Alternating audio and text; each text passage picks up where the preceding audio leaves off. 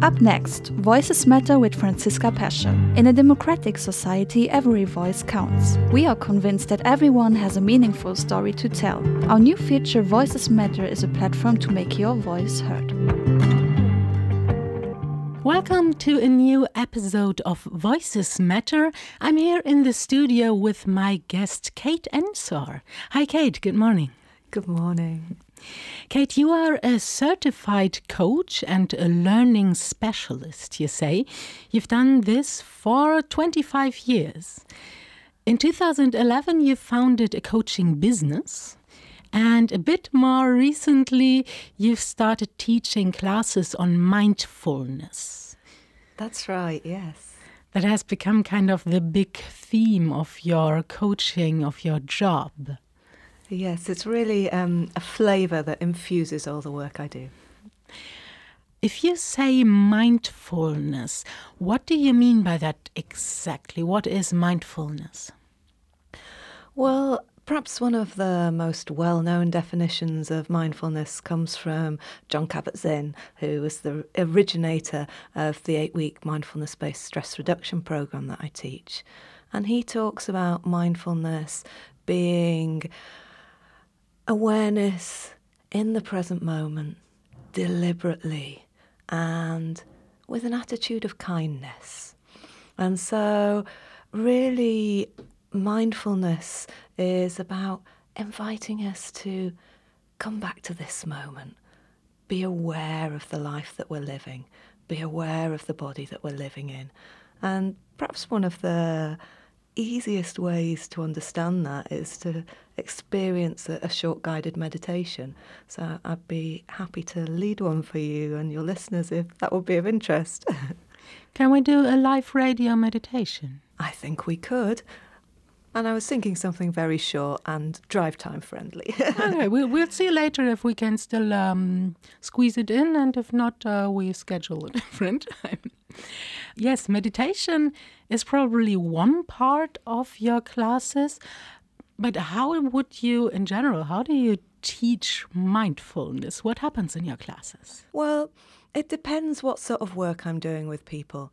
If I'm working one-to-one with people, doing more traditional coaching or doing the equi-coaching that I do alongside my horses, then it really threads through. So we may start a session with a short grounding or arriving practice and then see whatever's current for the client in the moment for that day and work on that.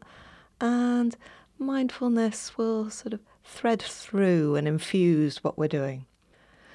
However, for the formal 8-week courses that I teach, we really build slowly through repetition the muscle of mindfulness. So the first few weeks we practice on waking up from autopilot, noticing how often the mind wanders and that we're not here in this moment, and seeing how we can use the breath and the body as a way to come back to our present moment experience. Then as the course progresses and we've built a firm foundation of mindfulness, we start to explore some of the things that cause us difficulty and challenge in our life. So perhaps some of the things that commonly cause us stress or anxiety. And we understand the very humanness of that. So some of the stress physiology and psychology, so that we understand that this is part and parcel of being human. But what mindfulness does is it opens up awareness, and through that awareness we can take a pause, make a choice to perhaps make a more skillful decision. So, for example, if I'm in the middle of writing an important business email and one of my children interrupts, my default stress reaction is to snap at them. Give me a moment, I'm busy. And through mindfulness, I've started to become more and more painfully aware of that of that tendency to snap when I'm under pressure or concentrating. And I can just notice, ideally before I snap, but if not, after, and I can just take a breath and say, I'm really sorry, I was in the middle of something there. Let me just save what I was doing. Now let me come to you. So it kind of gives us those options. And then through the final weeks of the course, we're really exploring what's most useful for people and what they're taking away and how it might support them in the rest of their lives. So you've already taken this example of yourself, saying you and your children. So mindfulness, you don't only teach it, but you also practice it for yourself. You have been a coach for 25 years, so I imagine all your career kind of. But you teach mindfulness since 10 years, more or less. So what has happened in your life that made you get to this new practice? That's such a good question, Francisca. And I think for mindfulness teachers, it's so essential that we have our own embodied practice, that we really are teaching from a lived experience of how mindfulness makes a difference in your life. And you say I've been teaching for 10 years.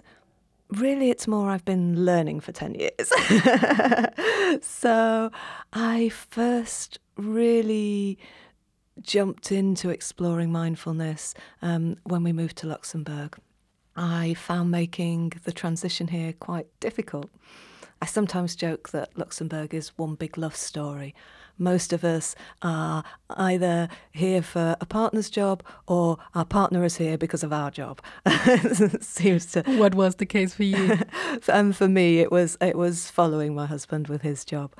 And I found it really hard saying goodbye to family and friends, and also to the successful business that I'd built up in the UK and the childcare support that I had established to make it possible for me to work. So coming here really required me to find a new identity and build a new life. And although I have been very slowly trying to learn French for the last 10 years, I'm not a natural linguist. So that meant that sort of perhaps a more traditional moving into employment route was more challenging. So at first I threw myself into lots of volunteering roles here. It was wonderful. I met lots of inspiring people, many of whom have become lifelong friends, and it kept me really busy. It was fulfilling. But to be honest, I recognise now it was very much a displacement activity. It was creating a busyness to cover up a sadness and a loneliness. Can you specify why was it that you felt not good in the beginning? What was? I know it's a bit difficult maybe to put it into words, but can you describe what was the thing that made you not feel good here? Well, I guess it was a natural human response to loss, really. You know, the loss of my old life and lifestyle. So there was a mourning process that needed to happen, and I didn't create space for that at first. I just threw myself into, we all have our own coping strategies. So one of my coping strategies is busy, busy, busy. And I guess over the years, mindfulness has helped me A, recognise that, and B, relate to it more kindly.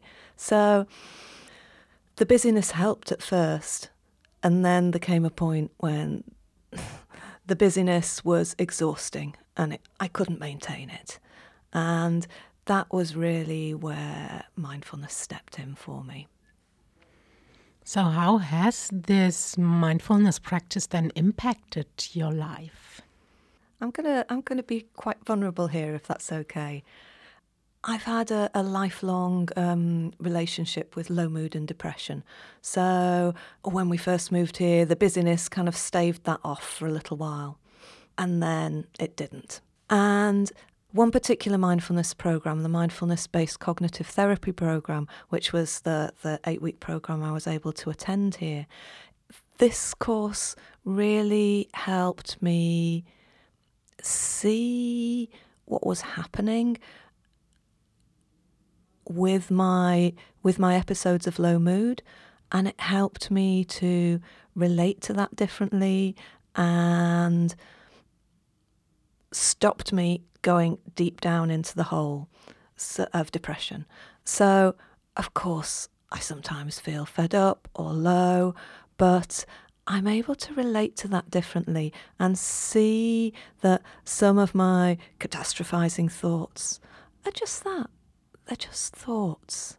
I don't need to kind of, get lost in the cycle of rumination of kind of, oh, why don't I feel better? It's a beautiful sunny day. What's wrong with me? Look at everybody else. And that's such classic ruminative behaviour for those of us who do have a tendency for low mood, for example.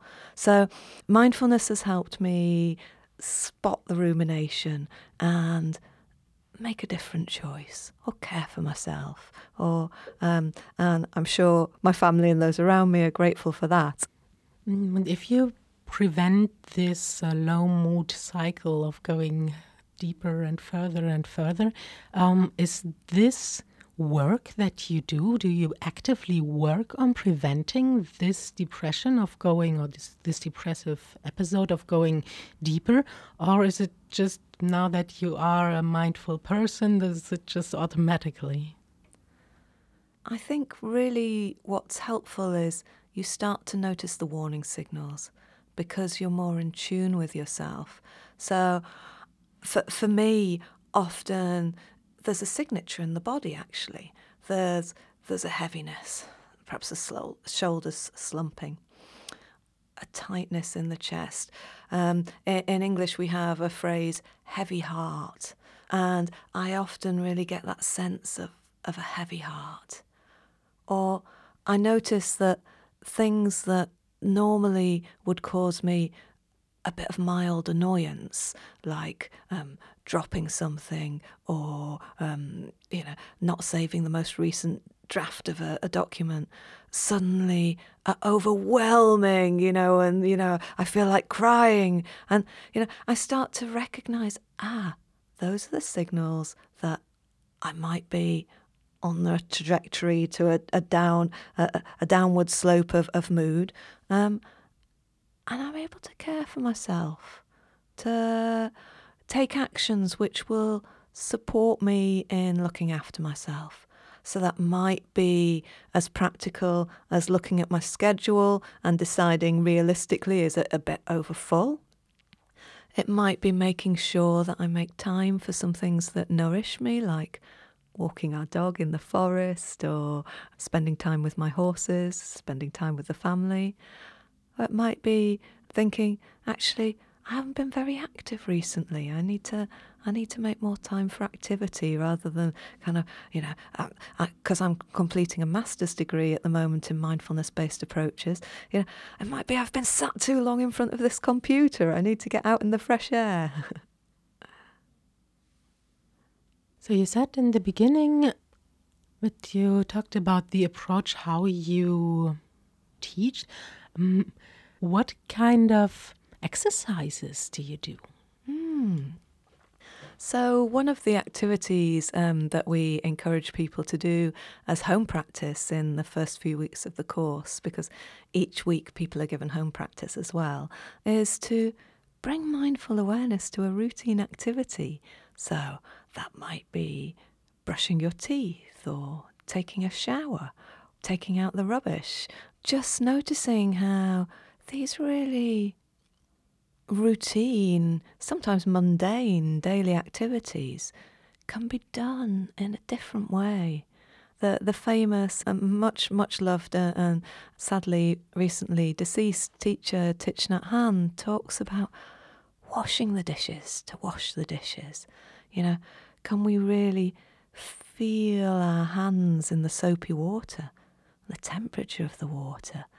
That lovely sensation when you actually put your hand into the middle of the bubbles, noticing how much pressure you're exerting as you scrub perhaps the grease on the saucepan, or feeling the muscles in the arms working.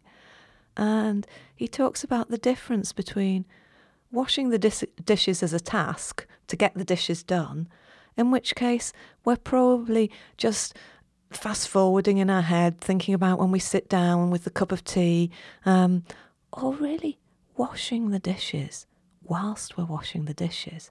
Thich Nhat Hanh suggests if we're doing the first, if we're washing the dishes as a task to get to the cup of tea, it's likely that when we get to the cup of tea, we'll be approaching the cup of tea in the same way, drinking the cup of tea, thinking about the report we've then got to go and write, or, the children we've then got to go and collect from school, or, so it really is, if we get present in this moment of our lives, it opens up the opportunity for being present in more moments of our lives.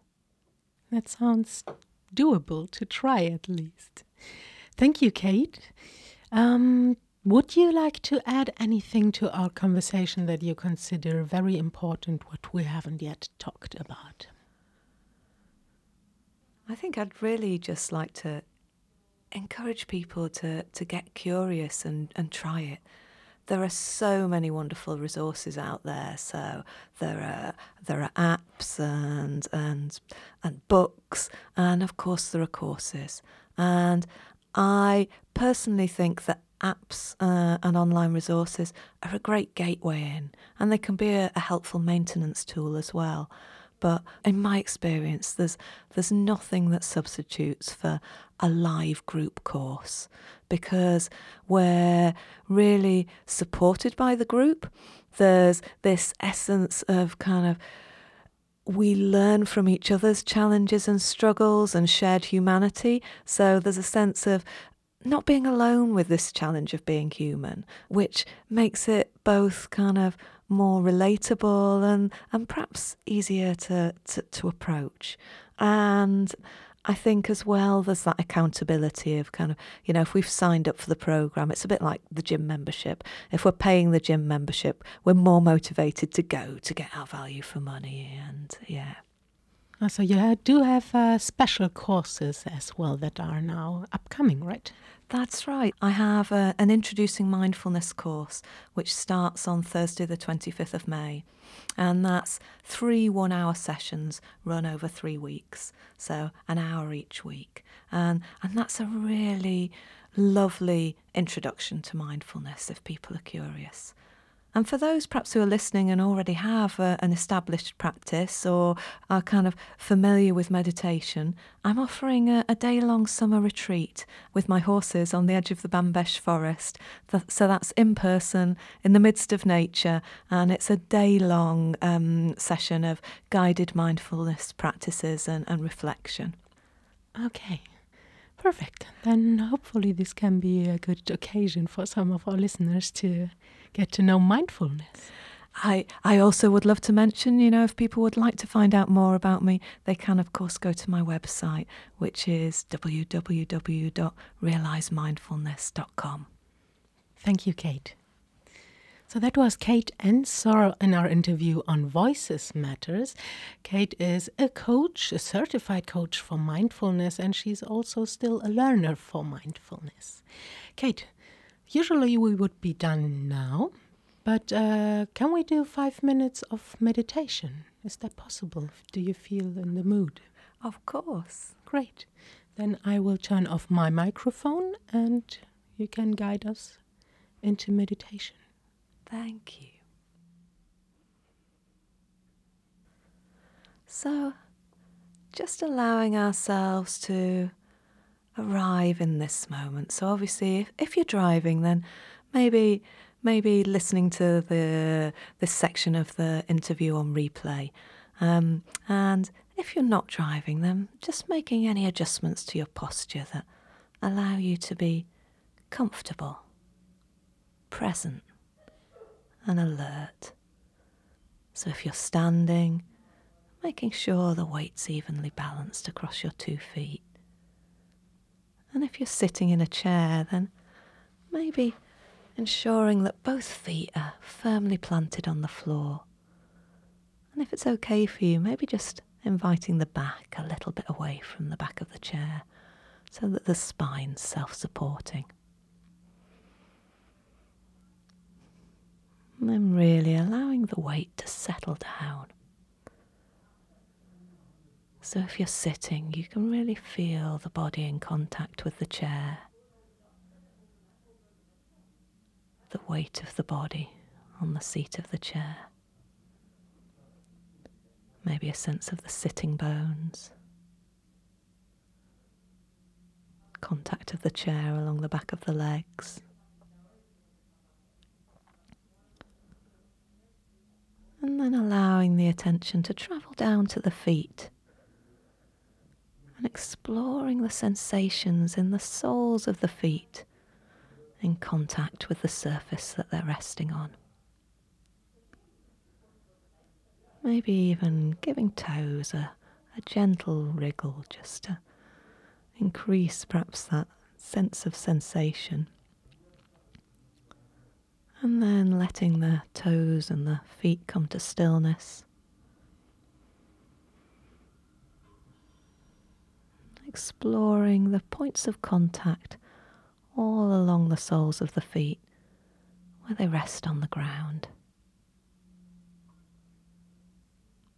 Maybe noticing if there are any areas on the surface of the bottom of the feet that aren't in contact with the ground. Perhaps the arch of the foot, the little spaces between the toes.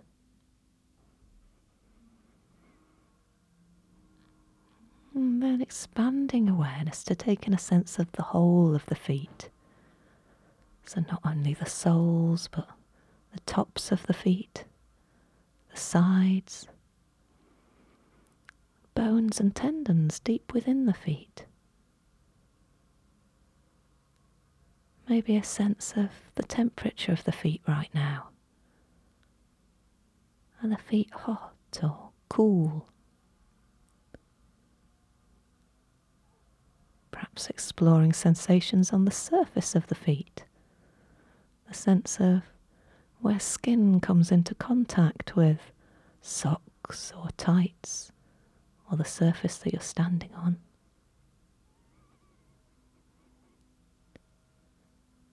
Bathing the feet in kindly awareness now for a moment or two more.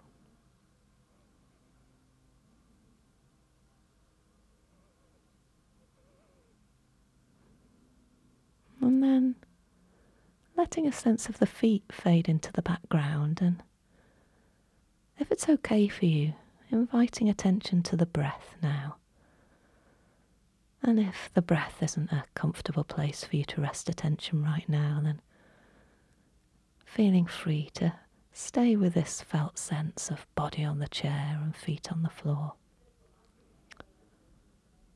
And if the breath is okay, then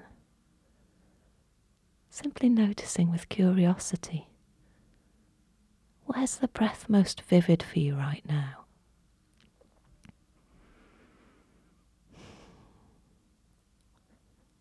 Maybe that's around the nose and the mouth.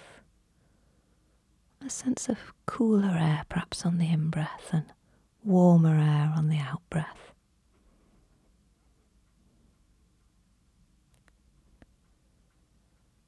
Maybe the sense of the rise and fall of the chest.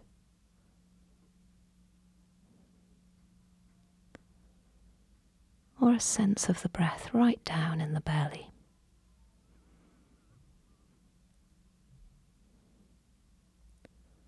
So resting attention now wherever the breath feels most alive for you, right now. And as best you can, following the breath all the way in and all the way out. No need to breathe in any particular way, just letting the breath breathe itself.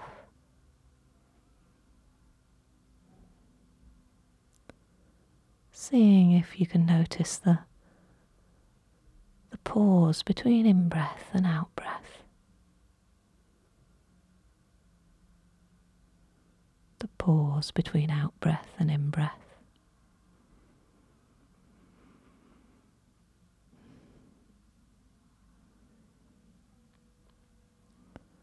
Each in-breath a new beginning. Each out-breath a letting go, a letting be.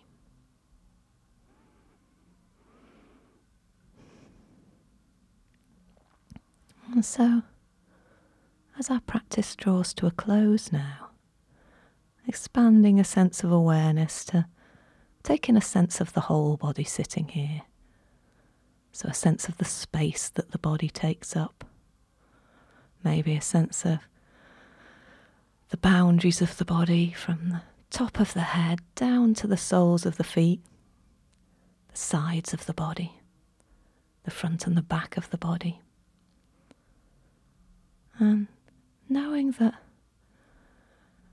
these anchors of body on chair or feet on floor, breath in the body, are accessible to us at any moment during the day. An anchor to our experience in this moment. And so as our practice draws to a close now, asking ourselves, in the minutes and hours of our day ahead, how can we best care for ourselves, and in this way, threading mindfulness through the very fabric of our lives. Thank you, Kate. My pleasure. That was Voices Matter. At Era City Radio, we are convinced that every voice matters. Yours as well. If you want to share your story, contact us at listeners@era.lu or via Era City Radio's social media channel.